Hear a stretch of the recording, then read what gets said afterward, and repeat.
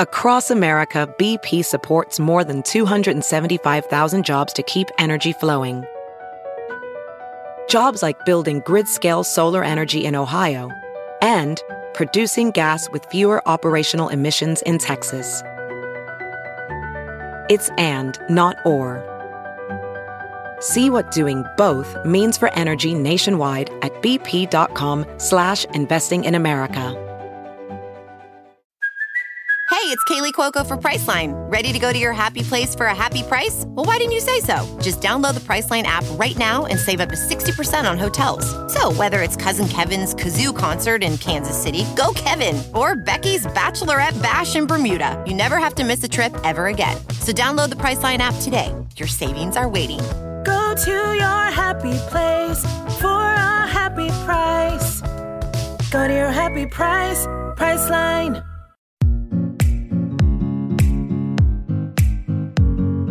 Welcome back to #RealPod. I'm your host, Victoria Garrick, and this episode is so amazing and also low-key super hilarious. I mean, I'm not going to say we're super funny, but you can let me know afterwards. My guest is Elise Lougee. She currently works at one of Fox Sports' hit TV shows where I met her during my summer internship last year. She's an absolute boss lady, dominating it in a pretty male-dominant environment. We immediately hit it off, and I also learned there was a lot more that we had in common than just our love of sports.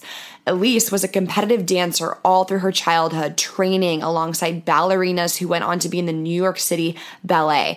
But immediately following high school, Elise landed a coveted spot on one of the top NBA dance teams as a Cavalier girl. Now, despite achieving her dream of being on that squad, she endured an extremely toxic environment that really shook the way she viewed her body and self-worth. Now, Elise has never spoken publicly about her battle with body image and mental health, so I am extremely honored that she chose to do that with us in our community here at #RealPod. This is so special. So thank you to Elise for being so brave and confident to share this all with us, and may her courage inspire the next girl, and I know that she will continue to have the powerful impact that she has had on me. I'm very excited to present Elise Lougee.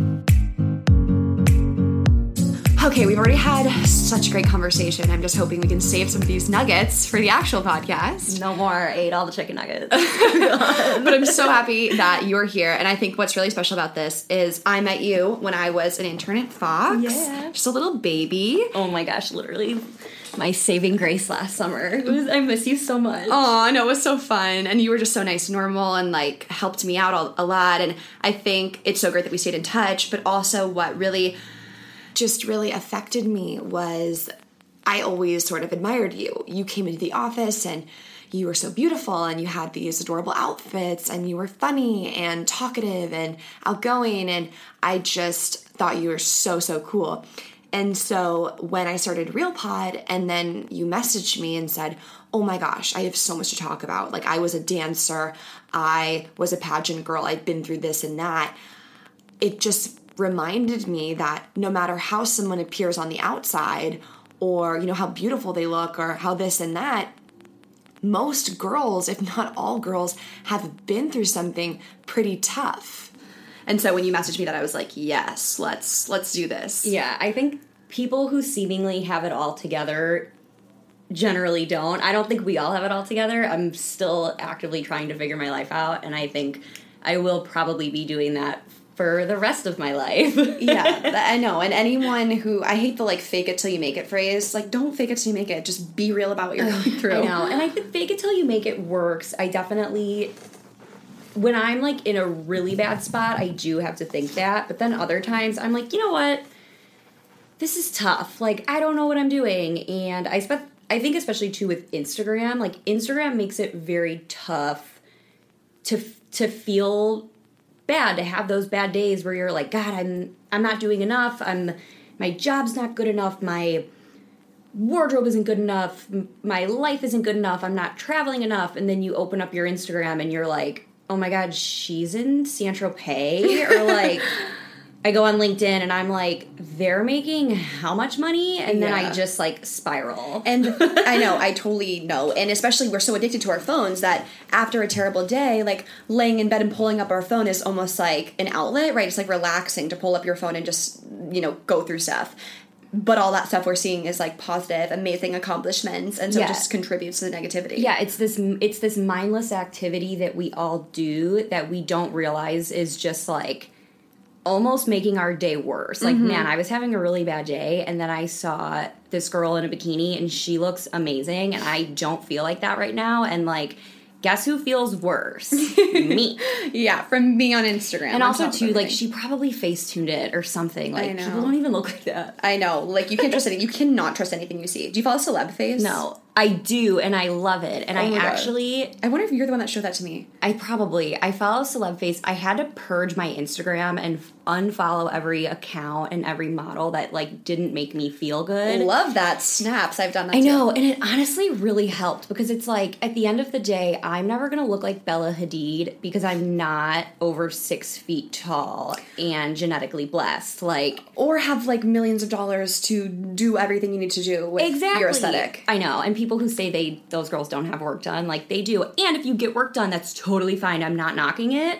I just can't afford to do it. So, like... Well, but also the thing... Yeah, I want people to feel good about themselves, and however you achieve that... like, if that means getting your boobs done, do it. Right, but don't lie about it. And so that's what I hate when girls are like, this is naturally what I've attained from the gym and from eating this diet regimen, and if you do this, you can look like me. Yeah, and it's like, that's not the truth. That's not true. Or even, like, recently I've seen Sophia Richie, and Sophia Richie went from having this, like, normal girl body to all of a sudden looking very curvy with a 22-inch waist and huge boobs. And I'm like, huh? Like, that's not puberty. You just, like... I'm so out totally of it. I'm changed trying to think your about look. this. Is she like a blonde influencer? Sophia Richie is Lionel Richie's daughter. She is a blonde influencer, also naturally a brunette. She's dating Scott Disick, and so she's morphed. Yes.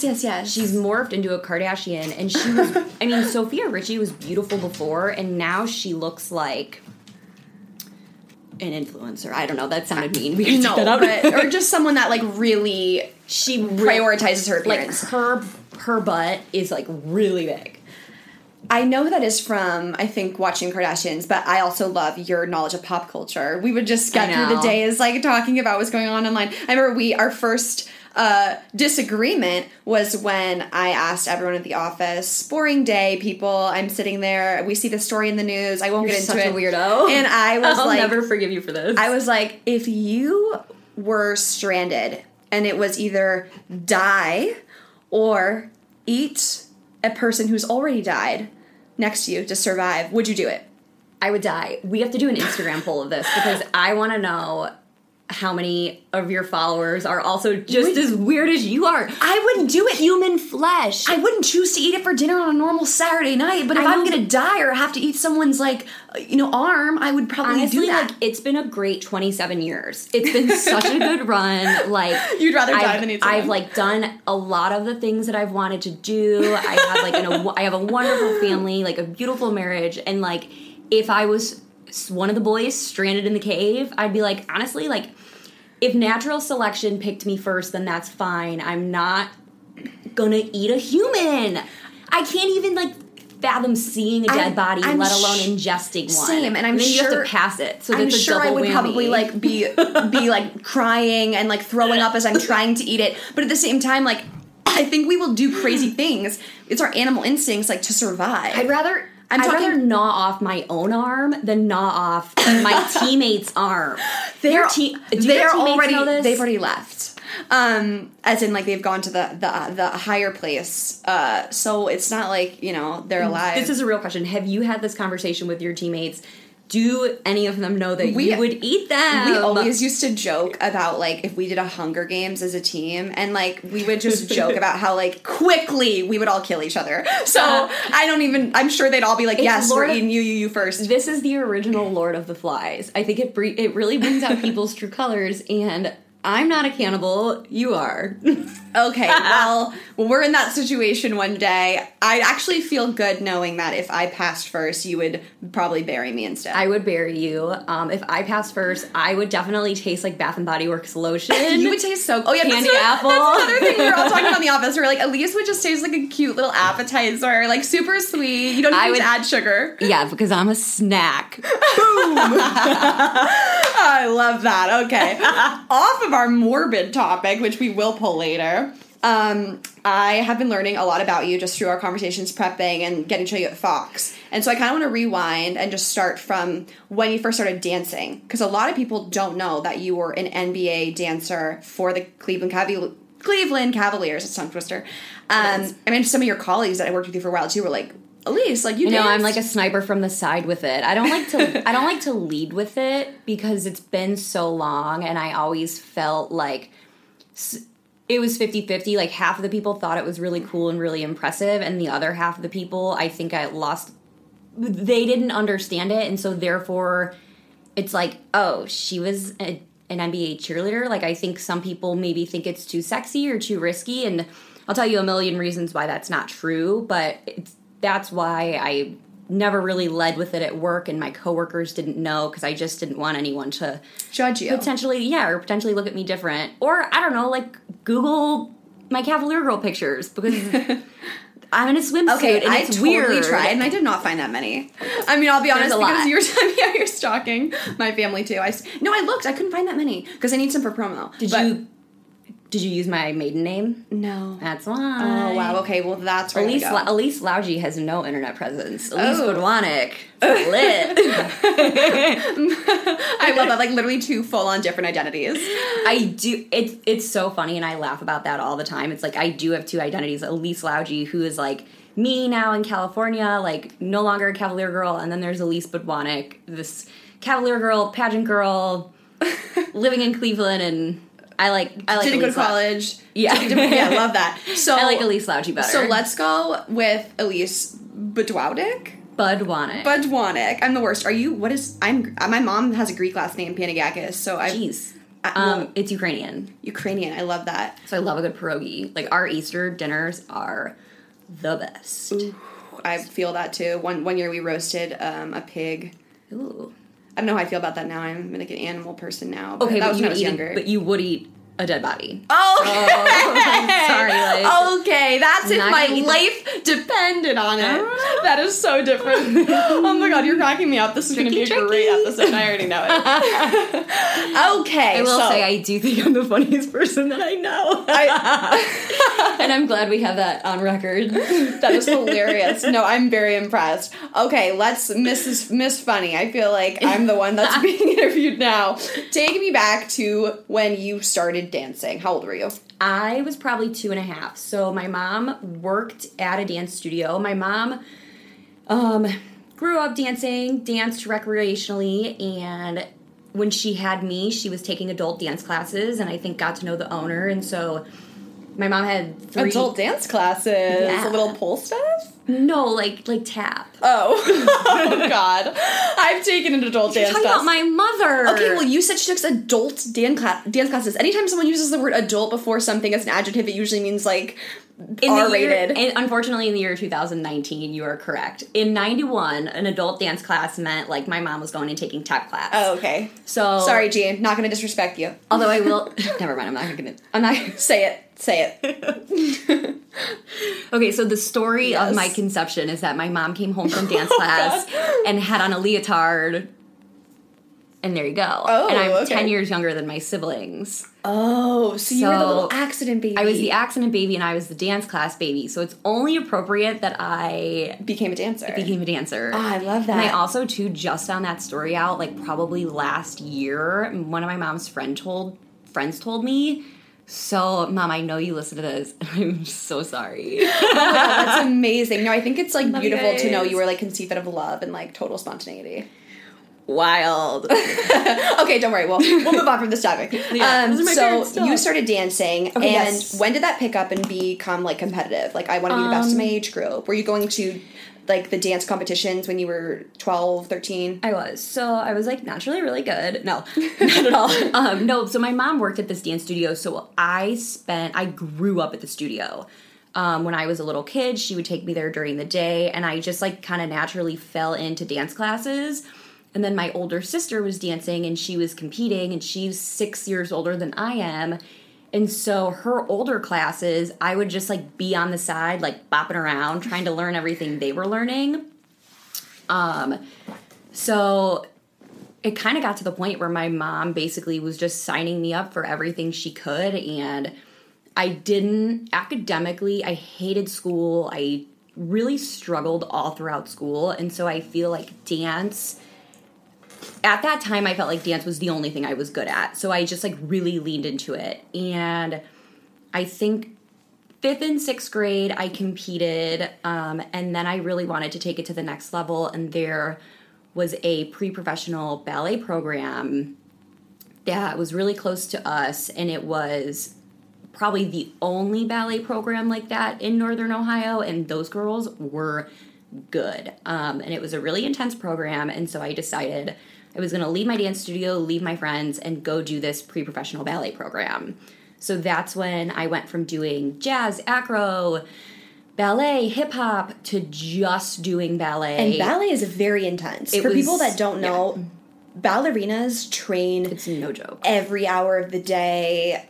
It's very intense. Becoming a ballerina, I know, is super. I once watched that show that came out. It was like Life of a Ballerina. It was a documentary. But, I mean, extreme competitors, extreme athletes. It's the most competitive thing. And where I was at, I would say 50% of those girls were on track to be professional ballerinas, and probably 25% of them did. So as of right now, 2 girls who I grew up doing ballet with are with the New York City Ballet, which is one of the top ballet companies in the world. Like, it was no joke. And it was interesting, too, because it was like, if you want to be serious at that studio, then you're making a lot of choices. So you're sacrificing friends, you're sacrificing schooling. So a lot of the girls were homeschooled. Like, it really was your life. And I knew from the get-go I was never going to be a professional ballet dancer. Like, I just physically am not built to do it, and I was not built like those girls were built. But I knew I always wanted to dance. Ballerina, I've met a few girls, specifically one who I know used to really practice competitive ballet, and she told me, I don't know if this is the same as all studios, that, like, they would weigh her and that you had to look the part of a ballerina. Like, it's not very, like, there is a look to be a ballerina. Yeah, well, it's interesting.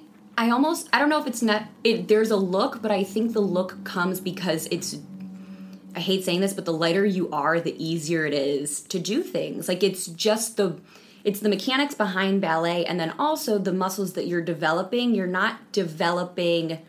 very strong, but your muscles are developing differently, so they're developing very long and lean.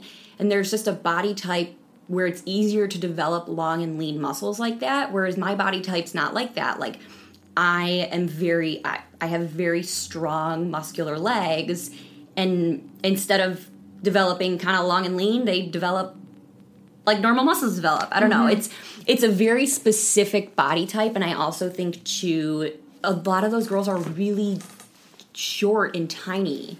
Like, it's just, I don't know. So did you just start to look around and think that you weren't developing the way they were? Yeah, and I just knew, like, you could just tell the girls who were going to end up being professional dancers. And it was very apparent to me at that age, where I'm like, oh, I'm, like, we're the same age, and those girls are phenomenal. I'm not that good. Like, and I was a good dancer, and I was good at ballet, but the level they were at, like, and that's how it is, too, with ballet. Basically, by the time you're 15, your fate's kind of decided.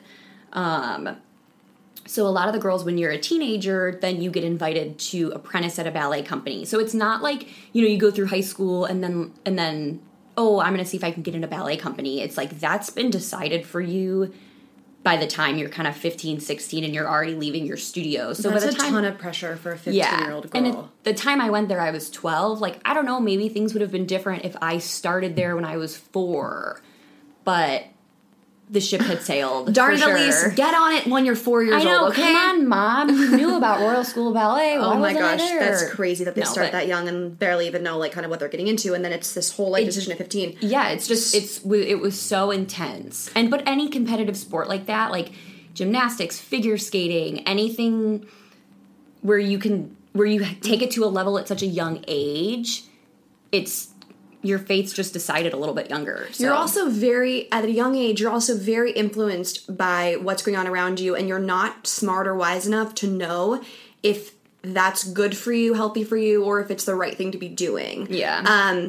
So when did you leave ballet and go to more conservative dancing? I think when I was 17. So there was a change in the studio and the program had definitely gotten more intense. And at that point I was just doing different things, and I was in high school. I was working at a salon because I was also going to cosmetology school, and I just knew this really intense ballet program wasn't going to get me where I wanted to go, and I wanted to go towards a more commercial dance route. So I either wanted to dance on a cruise ship, or I desperately wanted to be a Rockette, and I am an inch too short. Oh, brutal. I know. So I wanted to be a Rockette or an NBA cheerleader. Like, it felt like for me as a dancer, there were way more opportunities that weren't in ballet. So my junior year of high school, I continued to take some ballet classes, but I started taking more jazz classes and contemporary and hip hop, and really trying to expand it, because I think the one thing, when you're only trained in ballet, you look very awkward doing hip hop. At least I did. And I heard that just about every day on the calves. Wow. So, from girls or for the coaches? From the coaches. Oh gosh, yeah. I was like super awkward. Just all limbs. So take me through that audition process. Like, when was that the first NBA squad you were a part of? Yeah, so by the time I graduated from high school, I knew that was my goal, because there was a girl who I used to dance with, and she was a Cleveland Cavalier girl. And I remember thinking to myself, like, if she can do this, I could totally do this. So I knew I needed to basically prepare for that. And I spent a summer in New York. I was interning at a dance studio in New York, so I was taking classes and just getting more exposure. And then when I came back, I had missed Cavs auditions, but there was an arena football team in Cleveland, and those auditions were in October for that dance team. So I'm like, okay, I have to do this so I can understand what it's like to be on a dance team. The coach was a former Cavalier girl. A lot of the girls who were on the team were former Cavalier girls.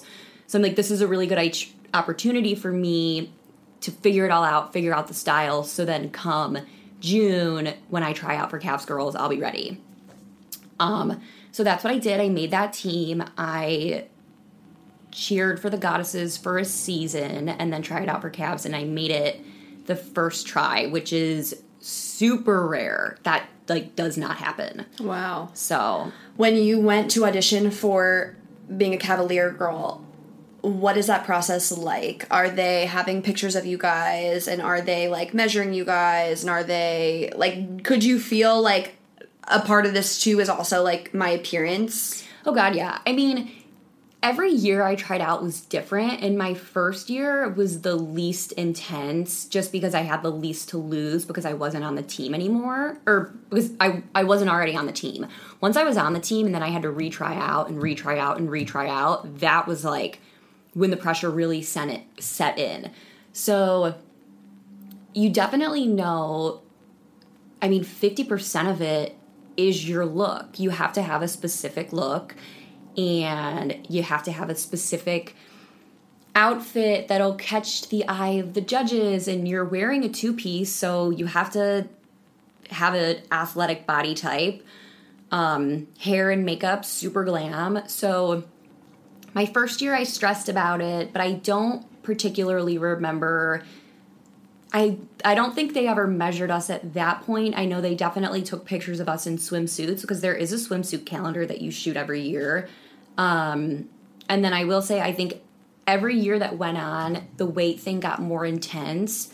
So my first year, we never got weighed. My second year, we did a calendar shoot, and they put us on like a pretty pretty extreme diet and like made us feel pretty bad about losing weight before the photo shoot. And then my third year... Did you guys not have a choice? Was that everyone on the Cavalier Girls, or was it, hey, you 5, you're doing this diet?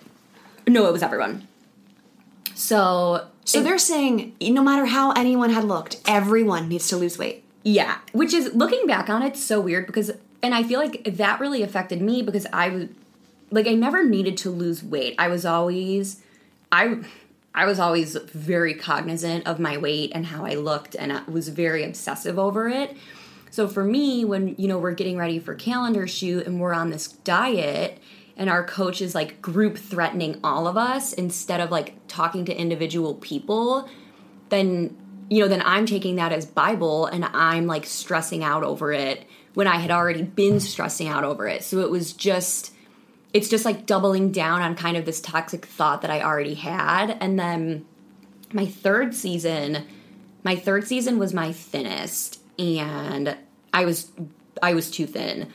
And I remember that's when they started weighing us. So I remember my coach weighed me, and the weight I was probably like, it was 20 pounds thinner than I am right now.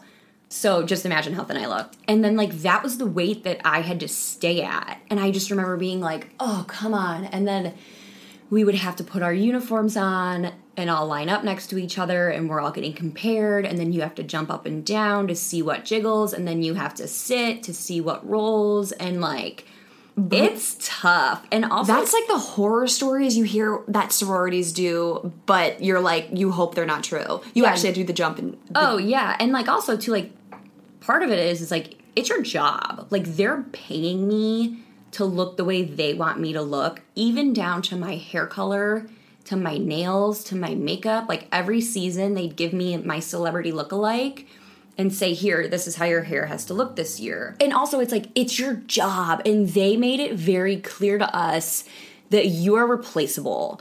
If you don't like it, there's the door. And if I had $1 for every single time that they told us that, if a girl complained, like, oh, okay, do you want to go? Like, oh, we got here at 6 p.m. and it's 6 a.m. and we're still practicing. I'm not being dramatic about that, by the way. Like, well, there's the door, you can go, and there's another girl who wants to take your place. So we were never in a position to say, like, this makes me feel bad, or like, it's basically like, if your boss told you, like, hey, you have to weigh this much, you have to look this way in your uniform, this is how your makeup needs to look, this is how your hair needs to look, and by the way, look like this 24/7, you can't even come to practice without makeup on. Like, I still have a text message from my coach in my phone that says, remember, you're a Cavalier girl at all times. Don't come to practice busted. Like, when I was on the team, I was really angry for a really long time. It wasn't fun for me. There were aspects about it that were fun. But what do you mean you were angry? I just was like, the way we were treated. And upset you. Yeah, and I always said, like, and the reason why I went back, the years that I went back, is because I always said this could be better, and next year it's going to be better. And so I always went back because I hoped for the best. I think in any abusive environment, or like emotionally abusive environment, it's always like, well, it could get better. And it was literally like, and any single one of my teammates will say the same exact thing as I'm saying right now. It was the most toxic relationship that I've ever been in. And relationship is in your relationship with yourself, or with, like a relationship in general, with just you and like being a Cavalier girl, myself, with the organization, with my coach, it was just wild. And it's like, my teammates and I, when you go through kind of what we all went through, it creates this bond. Mm-hmm. So I'm so lucky I did it, because I have 18 best friends forever and just like really good bonds with girls. But then I also have this period of my life that I look at and I'm like, God, that was really cool in pictures. And it's like real sexy in writing. But in reality, it was like, I was suffering, and I was like so anxious and so burnt out. And it just like wasn't as fun as people think it is. And I remember when I was on the team and the Cavalier girls, it's wine and gold. And so I'd always tell people, like, not everything that glitters is wine and gold. Like, this is really tough. And like, yes, there are moments that were fun. And like, when you are on the court and you have a 90-second routine and you're just like giving it your all. That's fun because you just worked your butt off for those 90 seconds. And when you're meeting a young fan and you have on the sequin uniform and you feel glamorous and beautiful, like that's fun. But everything else in between that was just like treacherous. When you first had your year there and you were getting this routine of like, okay, appearance is important, like these things are being watched and monitored, did you see like immediate changes in your relationship with like food in your body, like from those practices? God, yeah. Oh, immediately. And then like also too, you know, I immediately saw a change in how I thought about food and exercise, and I was going about it in the complete wrong way. And they didn't give us the tools to like be healthy. And I just, too, like that first year, you know, I was really young. I was only 19, so I didn't have a good understanding of what my body needs and how to take care of my body. And then also I was practicing 3 times a week. It generally felt like it would be like practice game, because when the NBA season starts, you're just like, it's so much when it comes to practices and appearances and games, and then our practices would be so long, and it's just like, my first year just truly felt like I was drowning. And it's like, it's just all these things that I didn't expect, and it was so difficult. And I just remember being in a constant state of anxiety because I have a game. Are my thighs touching? Is my stomach fat? Are they going to call one of the 20 routines that I have to know by heart? Not even including the dance that we've prepared for, or the sideline chants, or this, or that. You said you had already been stressing to this prior. Was that just because you had always been a dancer and you'd always been in these uniforms and on stage with the makeup and the lights, and you just kind of associated like looking good with also succeeding as a dancer? Absolutely. I always associated my weight in particular with success.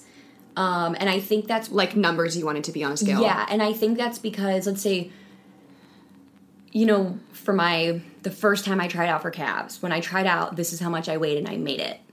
So now next year I need to be thinner. Next year I need to be thinner. Like, I see. And even now, I mean, it's been 5 or 6 years, but I still have this unrealistic number in my head. And it's like, I have to tell myself like, oh, that's so wrong. Like and the number on the scale is so different. Like I have so much more muscle now. My body type, I went from looking like a straight line to now just looking like a healthy person who works out, and I still enjoy myself. I drink wine, like I eat pizza, and I also like will go out and take SoulCycle or run sprint. Well, it's just really easy to get caught up in the numbers. I remember being 16 and you could go on the Victoria's Secret website and look at like what size the model's wearing.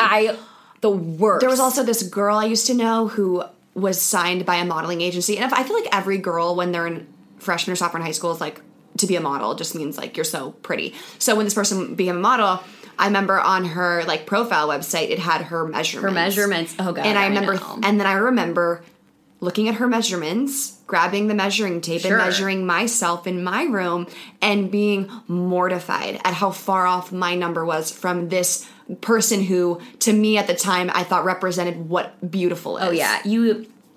I remember I would always Google like how tall and what does this celebrity weigh? Just like, oh, me too. I know. And every Victoria's Secret model, I can tell you their weight and height. I know. So and bad. Like the measurement game, that is not real life. Yeah. Oh, you know what? Speaking of that, the other day I was getting I'm triggered.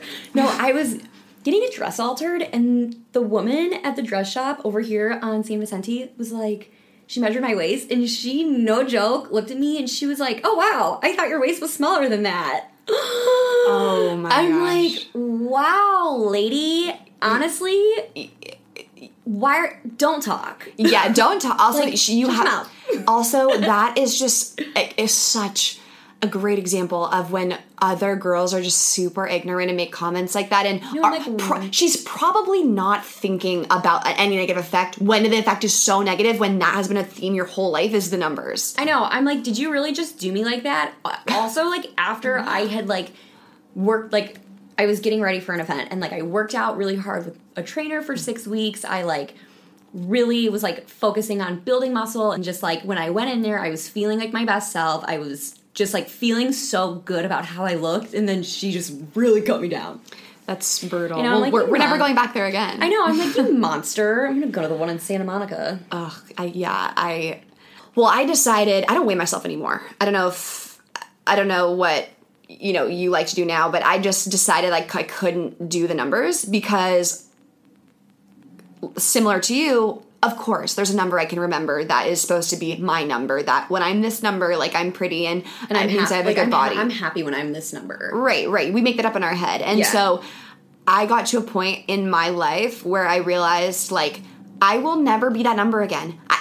That was 5 or 6 years ago. Like, I'm just different. Like, I have more muscle, my boobs are bigger, like, my body's changed. I don't know if my hair's longer and adds a pound. Like, I will just never be that number. I'm like a little more swollen than I was. Right. And I read this part of this book that I absolutely love, and it basically said, like, we step on the scale pretty much asking this machine, like, can I be happy with myself today? Yeah, it's like, honestly, ruin my day. Yeah, it's like, make my day or ruin my day. And 99.9% of the time, it's going to ruin my day. And regardless of how you feel, like, if you feel absolutely, you wake up and you're like, I feel bloated, I feel great, and then you get on the scale and the number's higher than you thought, you're like, oh, wow, I know. But you feel good. And so it's like, and then when you, conversely, if you feel really, you don't feel good about yourself and you step on the scale and the number's lower, you're like, oh wait, I'm gonna go have a pizza. So it's like, we're giving this stupid machine the power of our happiness. And frankly, too, I feel like I don't trust scales at all. At all. I don't even know the last time I owned one. Oh, God. Or I'll, like, go home, my parents' house, which it's so weird. Whenever I go home to my parents' house, it's all the same mirrors in my same bedroom, and for whatever reason, when I get back in there, I get in that same, like, little obsessive headspace.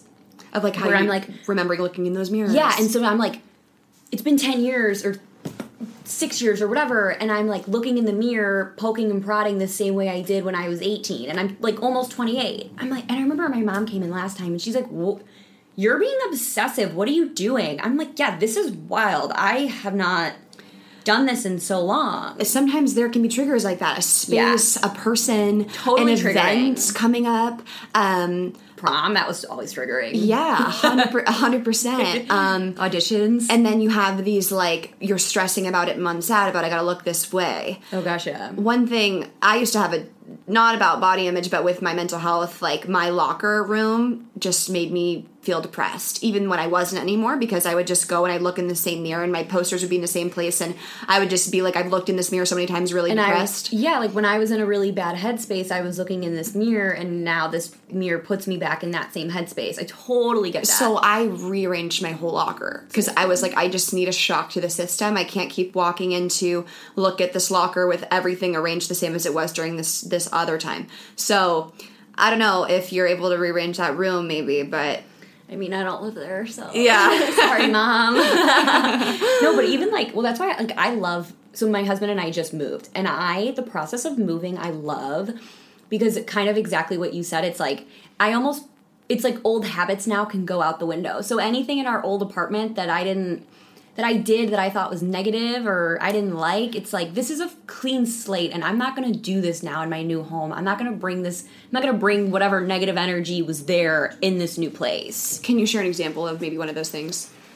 I think, so my first year, so I've been in California for almost 2 years now, and my first year in California was so tough.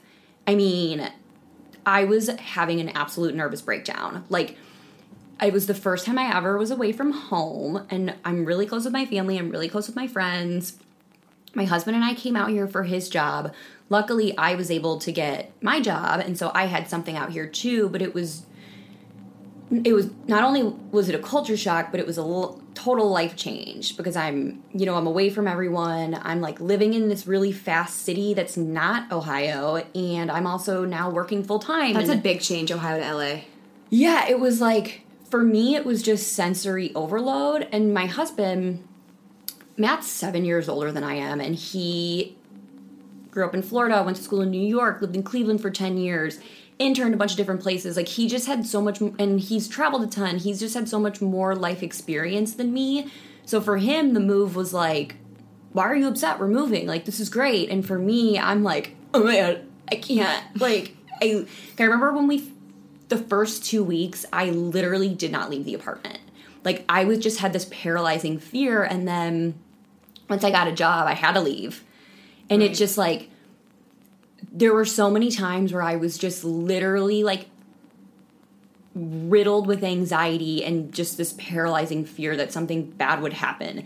And a lot of it too was like, because I was out here with Matt and we had just gotten married and he was kind of my lifeline. And it was like, oh my God, what if something bad happens to him? Like, right. It was so I was just like constantly living in fear, and like that, like the Venice apartment just like reminds me of that. Totally. So I remember like now, and like we had been looking at houses and we had wanted to move, and I just remember being like, I can't, like we had so many good memories there, but I just remember being like, I can't wait to get out of here and like feel like I felt like I had way more control over this last move, and it was like, and this is a home now, like we own this place, and there's something way more secure about that. Like a sense of way belonging to LA now. You're not just visiting. Exactly. Like, this is permanent now. And so I was just able to, like, and I was able to be excited about it. And I wasn't in such a sad place. And I think, like, honestly, like, I needed to go to therapy. And I got on an antidepressant. And I needed to, like, own how I was feeling, because it was just, but when you met me last year, I was, like, an absolute monster. And I, like, did a really good job of... What do you mean, a monster? Well, I would do a really good job of, like, hiding it at work, and then I would come home and just be, like, a total basket case. Like, literally, whether I'm, like, crying uncontrollably, super depressed, like, angry, just was, like...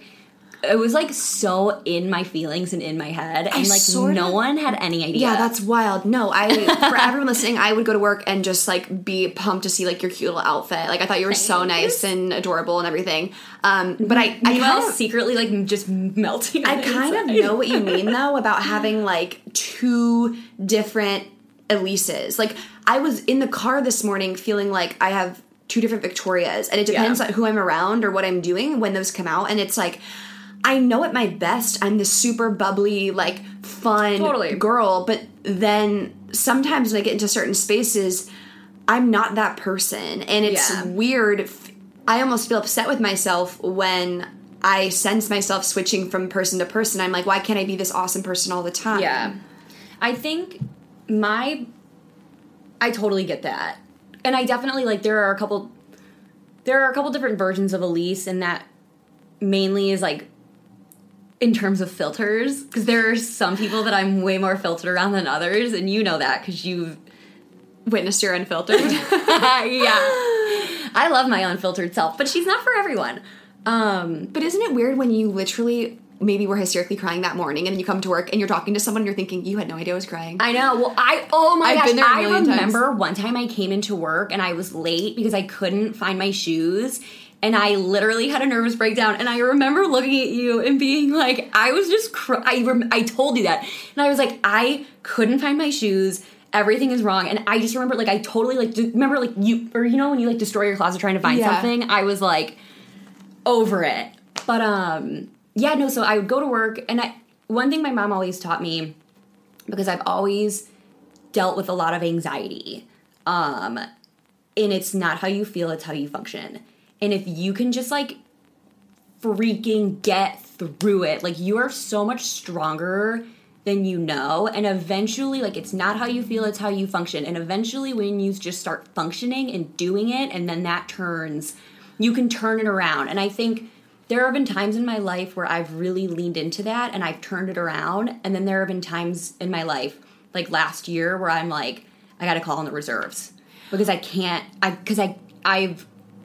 I'm in such a bad spot that it's like I think I need to take something. And I remember telling Matt, like, I think I need to get on an antidepressant. And I've always dealt with things and felt anxious and felt depressed, but I've never felt like, oh, this is getting really serious. And I think when it started to affect my marriage and how I treated my husband, and when I was just like crying all the time, like, who wants to be married to crybaby. Well, what's important for anyone who's experiencing anxiety to know is you're experiencing an emotion, a universal emotion, which is anxiousness. But you are not anxiety. Yeah. You are not anxious. That's such a good way to put it. And I think when I always say that too. I always say I'm anxious.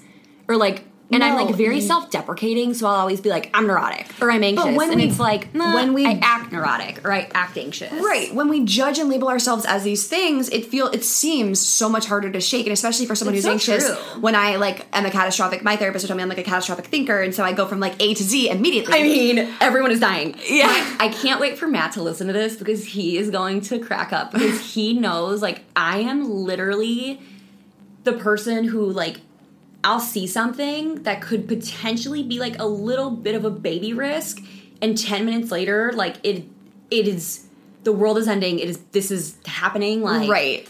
I totally know our what pets' that's heads like. are falling off. Like it's just crazy. You have to bring yourself back to zero and be like, okay, this is all in my head, and these are irrational thoughts. I'm such a spiraler. But when I finally heard and I realized, like, yeah, I, Victoria, am experiencing anxiety, which is a universal emotion that a million people experience too, versus like, I am anxiety, I am anxiousness. It's just so much harder to kind of grapple with and then figure out like what you need to do. But when you talk about starting your antidepressants, I similarly had to do that as well. And fortunately always with, the advisory and the counseling of a therapist who, helps diagnose you and gets you everything.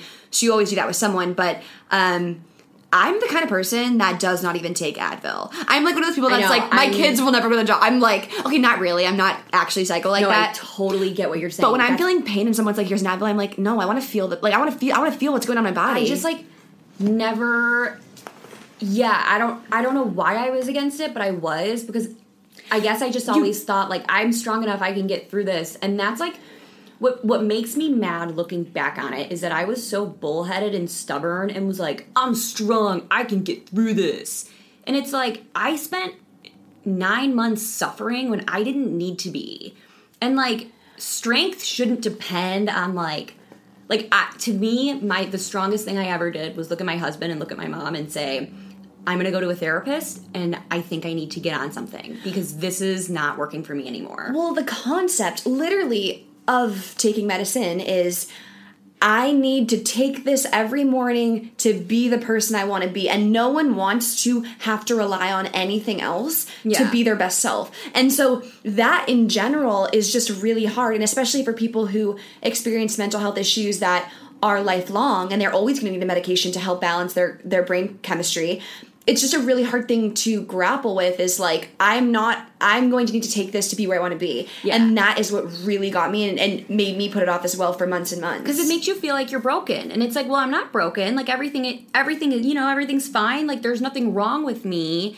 And then I think once you get past that stigma, because it is a stigma, it's like, well, it's fine. Here's the thing people need to think about as well. If you, tore your ACL, they would go do surgery and they would fix it and they would, put things in there that aren't naturally or whatever, because that's how you heal the injury. Exactly. Similarly to a brain injury, if my chemicals are out of line, they're not balanced, like with depression, anxiety, your brain is not the same as it is when you're... it's misfiring. Yes. So why would I just let this continue to malfunction when if my car's broken down and the check engine light's on, I'm not going to drive like that. You're not going to say, oh, I'm strong, I'm going to drive with no lights. If I have a flat tire and I'm literally just like, poof, poof, yeah. on my head, on my hubcap. I will drive on the freeway with a flat tire. This car's strong. Like, seriously? That's insane. And because it's on the outside, everyone can see it, and everyone looks at you driving with a flat tire and is like, look at that a-hole. I know. Right? Right. And so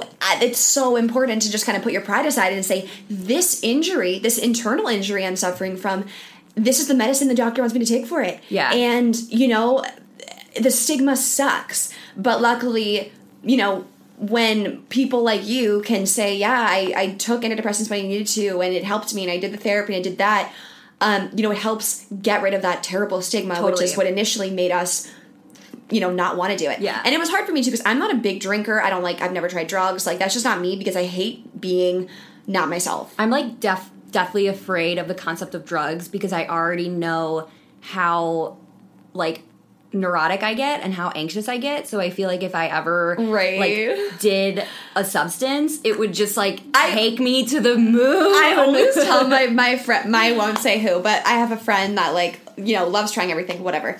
And I'm just like, everyone knows her. I'm the kind of so true.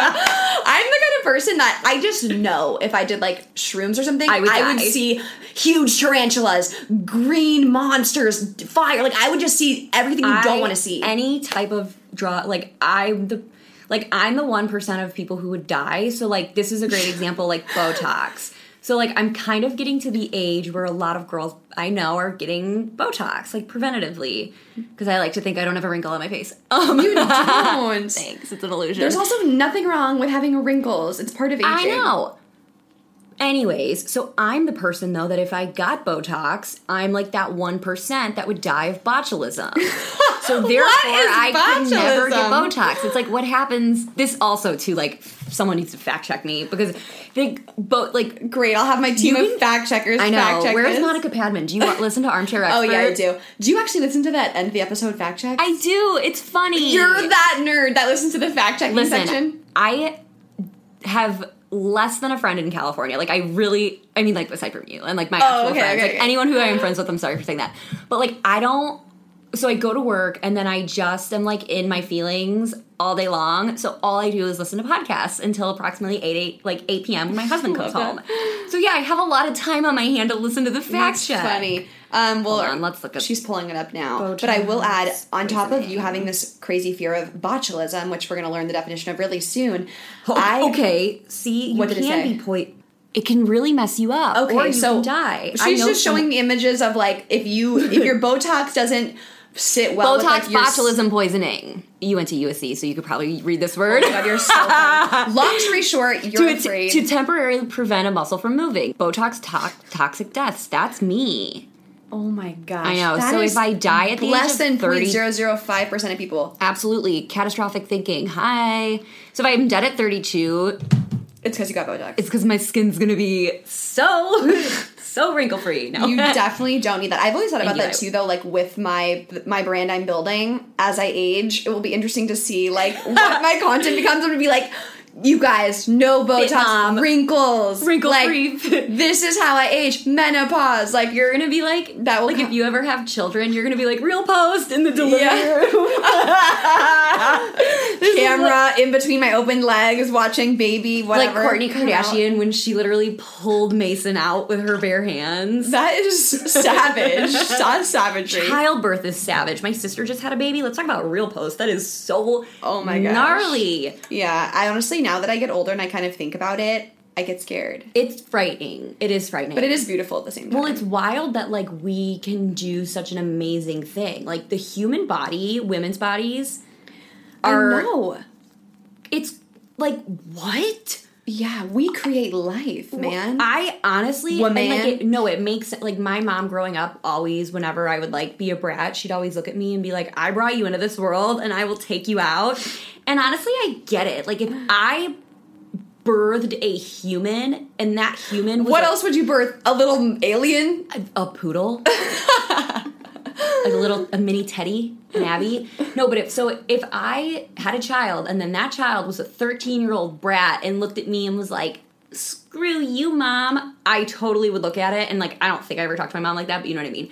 I would totally look at it and be like, oh, no. I gave you life, and I will absolutely take it away. That's hilarious. You were telling me about your mom last night. What did you say? She's not a helicopter parent. She's a fighter jet parent. My mom was on it like stink on poop. So was your mom involved? Did your mom know about, like, the insecurities you were experiencing, like, through Cavalier Girls? Like, did you say these things are happening to me here? She picked up on it. So I would always... I think as a teenager, I was always, like, really secretive and really evasive. I don't know why. I guess maybe I just always, like, felt embarrassed for feeling those things. I don't know why I was just, like, weirdly keeping it all to myself. And then my mom kind of realized what I was going through, and she was like, oh, no, like, this is not how it's going to go down. Was that you telling her, or her, like, just... saying I'm seeing this and I'm calling the shots? Her saying I'm seeing this and I'm calling the shots, and me being like, at that time I was probably 19, and me being like, oh God, like,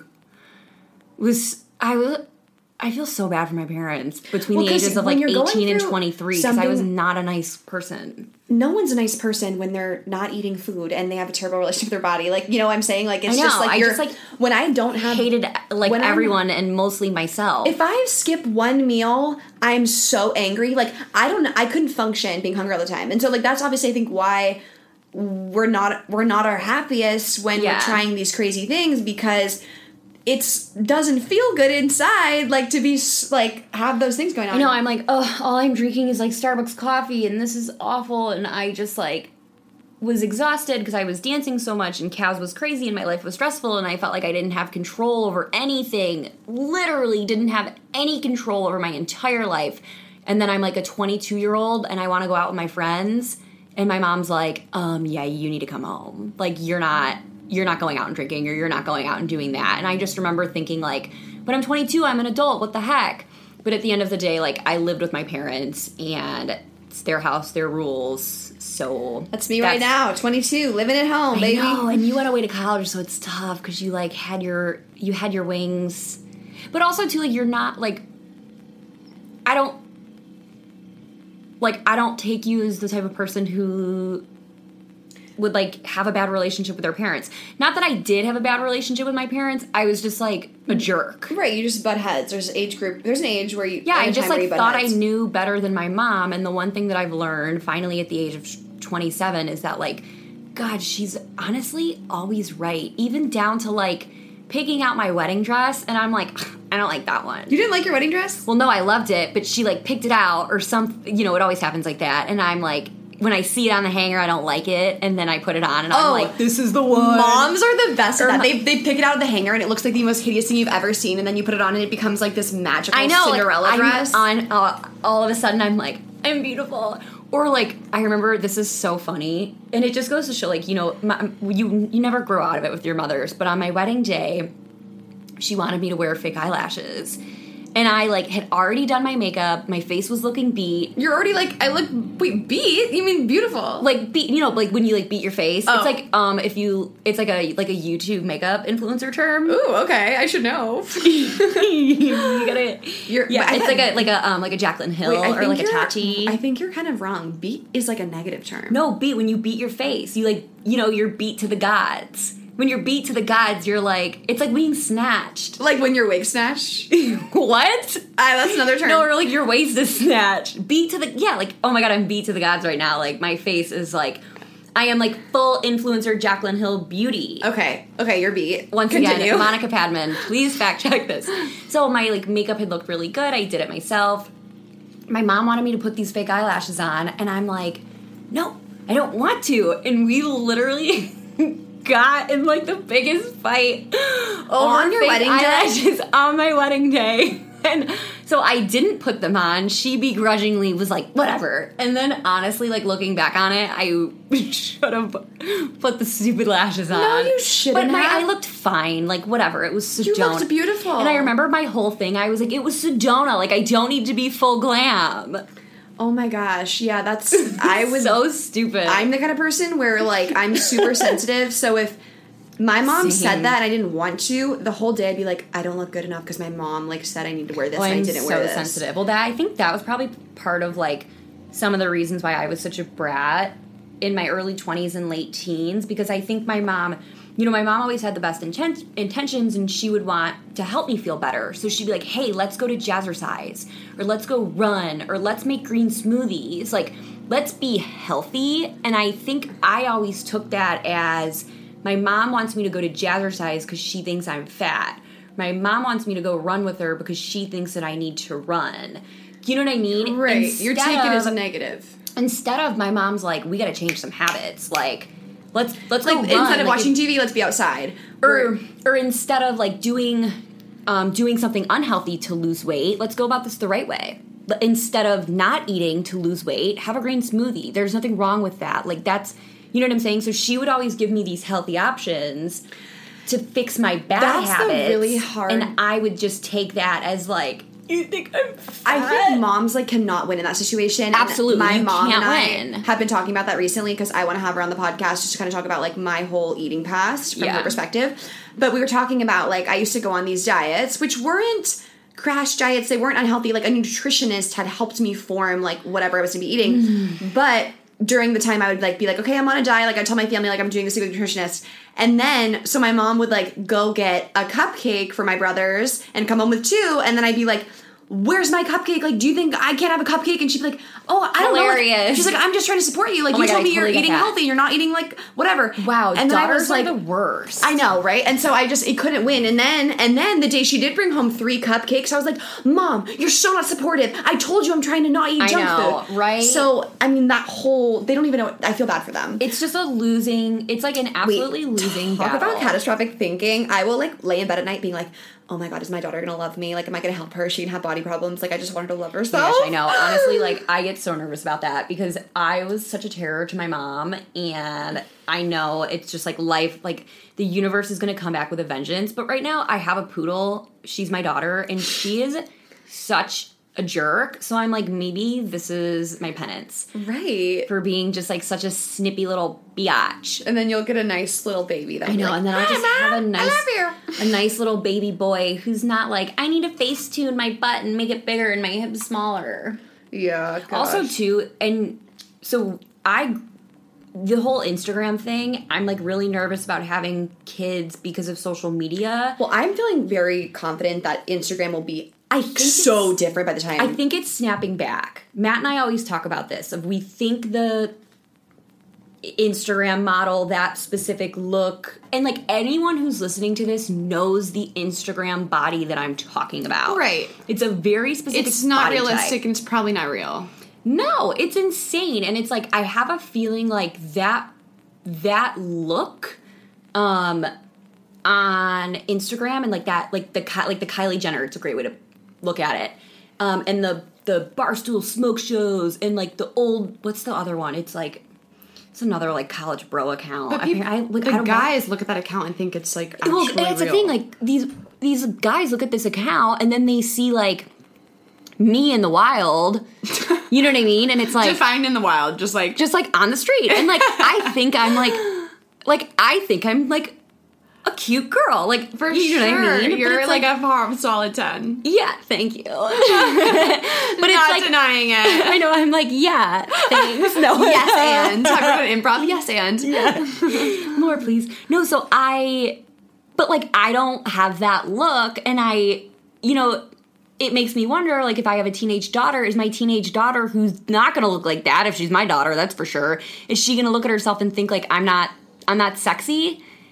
So I hope, I don't know, I think it's all going to bounce back. I hope it bounces back. It's just, like, such an unrealistic image and body type, and it's also, like, just very, amazing it's how like very oversized. Body types have changed. Like, I think a long time ago, that hourglass shape was what everyone wanted, and then I think when I was growing up, it was just being, like, skinny. Oh my gosh, when I was, like, in my most influential, like, teenage years, it was the, like, Karlie Kloss, when Paris Hilton was really thin, when Nicole Richie got really thin. That was like, the thing. People thought that was beautiful. Like, yeah, just like, being very skinny. Like, Kate Moss, like, honestly, I just remember being a teenager and being like, God, if you could see my collarbones or my hip bones, and no matter how thin I got, like, I'm just not a bony person. Right. You've never been able to see that's the thing, those is bones. Our bodies are all super different. No matter how much I tried,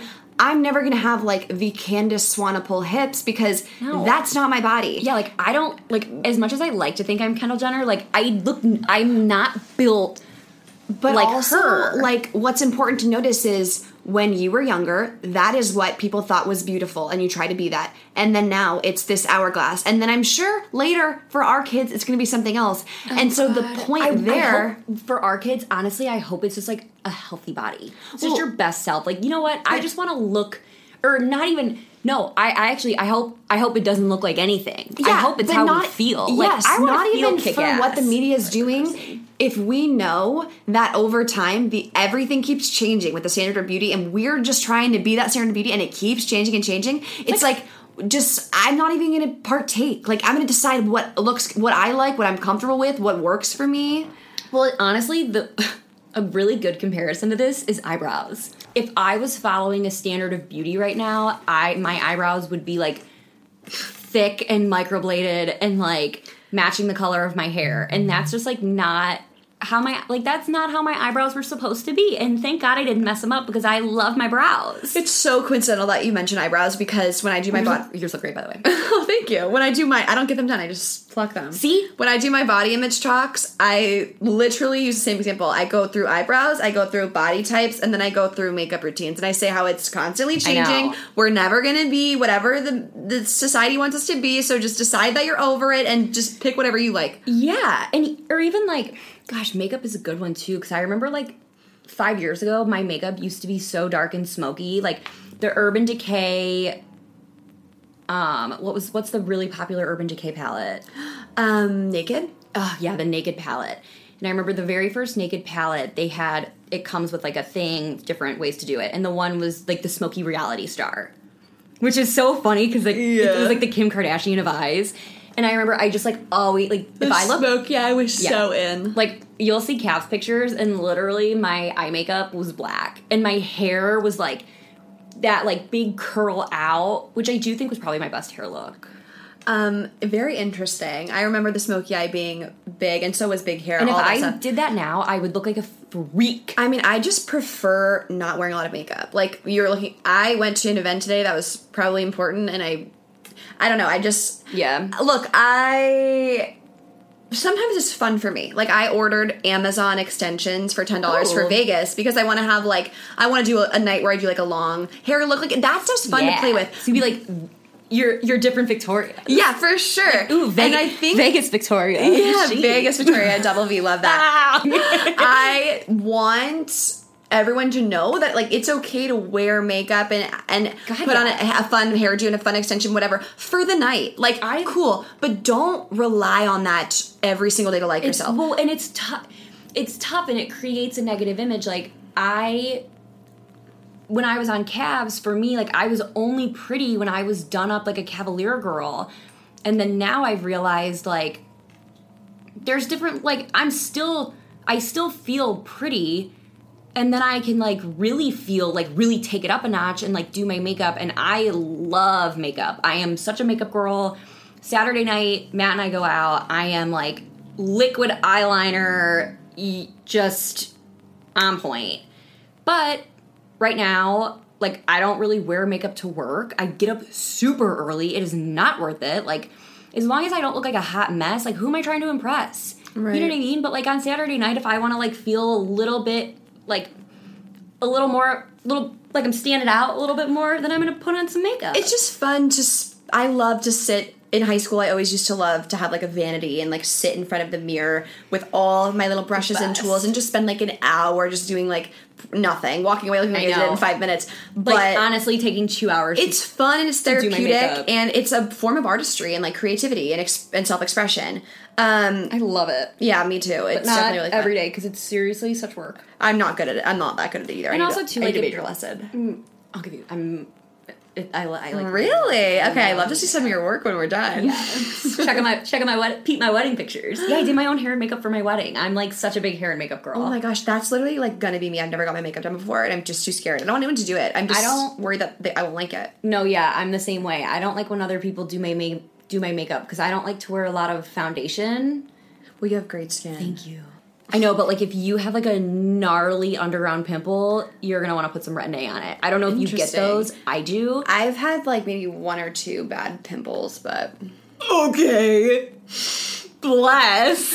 I honestly... Whatever, I'm not gonna lie. I have 1 or 2 pimples right now on my back alone. I'm kidding. I was...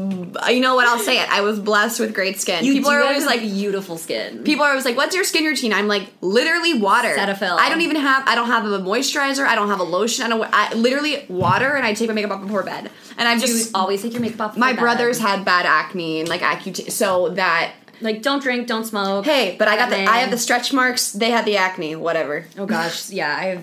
Those are... why are stretch marks, like...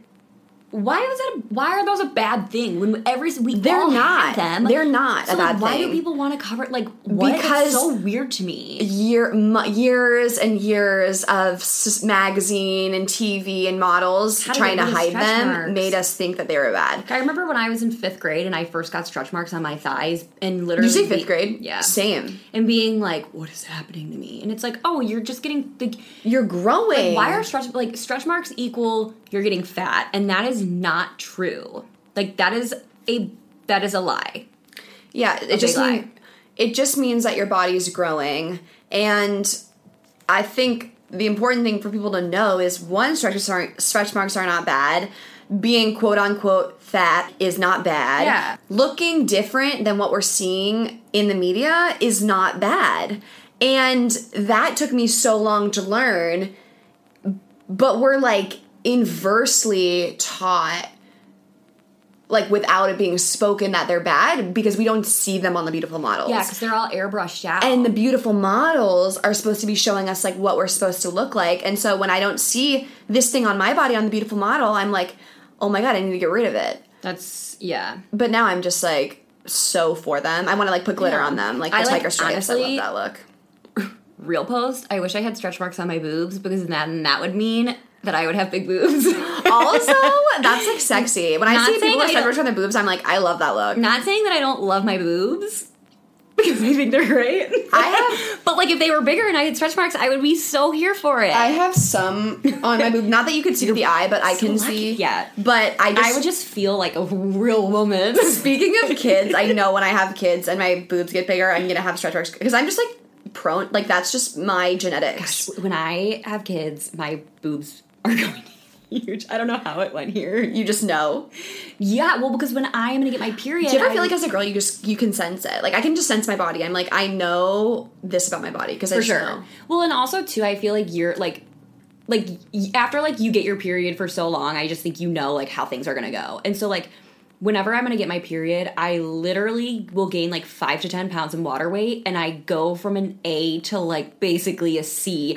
Except like my left boob my left boob is a C, and my right boob is definitely like a B because like everyone has lopsided boobs. That's a thing. And like forever, I remember being in 7th grade when I first finally got boobs, and they were so lopsided, and I was so mortified. And now I'm 27, and I'm like, well, here they are. Yeah. No two things are the same. Here are the girls. Wait, yeah. Speaking of things that are supposed to be the same, and we were just talking about eyebrows, and speaking of the girl that was doing your measuring, okay, so I went to this salon, and there was like this big, in LA, there was like this big eyebrow guy there doing people's eyebrows, like after they're getting their hair done. And I've never got my eyebrows done, and I was just curious. Like, I just was like, "Hi." I was like, "Would you just quickly look at my eyebrows and like tell me like your just automatic thought? Tell me what you need." I literally just, and I wasn't gonna book an appointment or anything. I'm just like curious, like what he would think of my eyebrows because I gotta think they're good. No, your eyebrows are so perfect. They're just wait. They're just perfect for your face. Oh my God, you're so sweet. So I'm like, "Hi, sir. Please look at my eyebrows and just give me your feedback." And he's looking. He's blinking. He's not saying anything. And then nervously, I'm like, I read somewhere that they should be sisters, not twins. Not twins, yes. And he goes, I live by that. Honey, sisters, but not cousins. And I was like, oh my God. Like, he's basically saying my eyebrows look like cousins and not sisters. No, they look like they were placed there on your face and only for your face because they are perfect on your face as they should be. Right. They shouldn't be some weird penciled in too dark. And for anyone listening to this that is wondering what their natural eyebrow is, here's your tip, all right? Grow them out. Grow them out. Throw your tweezer away, throw your coloring things away, just let them grow. I love every once in a while, I just let my eyebrows grow out and I'm like, let's see what shape we take this year. Every once in a while I let my mustache grow out. Let's see how dark this is. That is my freaking deepest, darkest secret. Like, I remember getting upper lip hair in like high school and being literally like, holy I have a mustache. I was like, I am a man. Matt will like occasionally look at me and be like, I just want to know how you get rid of your mustache. And what? I'm like, honestly, I hate you for saying that. And also, like, some things I need to keep to myself, babe. Oh my God, wait, that's hilarious because I know, like, sorry, I feel dark. like Max knows everything about me too, and like obviously the insecurities I have in my body. And he'll talk about like my sideburns, or like I grow an occasional like hair on my neck that he like loves. That thinks is so funny when I grow this hair on my neck, or like whatever. And I have really hairy arms, so I'm like super insecure about all my hair. Oh my god! Also, 2 word of advice, like. Oh, okay. I was gonna say never shave your arms. Oh, well, that's good. Why wouldn't you say that? Because if people do shave their arms, I don't want them to feel bad. Oh, wait, do you shave your arms? No, and I'm so happy that I never did. No, because yeah. I see girls who shave their arms. Girls, embrace your arm hair. You're supposed to have vellus hair on your body. Yeah, that soft blonde it's healthy. hair. That soft blonde hair on your arms. Girl, and that soft blonde hair. My hair on my arms your, is like sideburns thick. that you hate. Like that is supposed to be there. Yeah, I went to I was once in a dermatologist's office, and I think I like asked her about my arm hair because I was just like in that stage of my life where I was like, oh my god, I'm trying to fix everything, and I was like, are my arms really hairy? And she said something like, oh my gosh, I've never seen 3 hairs for 1 follicle. And I was like, thank you. I remember in 7th grade, Joe Ryan, call out.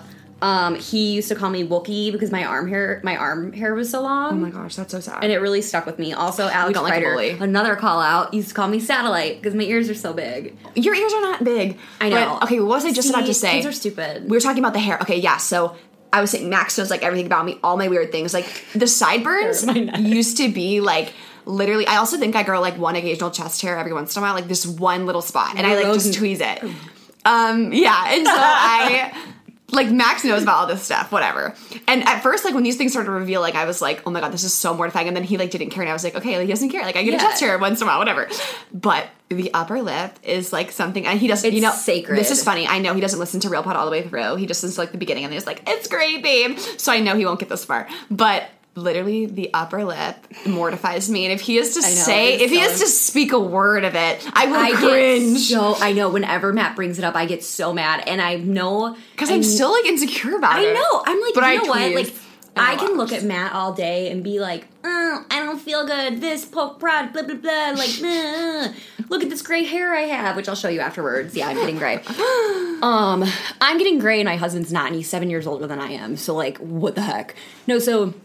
It's also, like, not that much. Like, it's not, like, I'm not, like, going gray. I just have, like, a few gray hairs. Oh, okay. No need to justify it. Yeah, sorry. I just, like, needed to really clear that up. I needed to clear that up with everyone.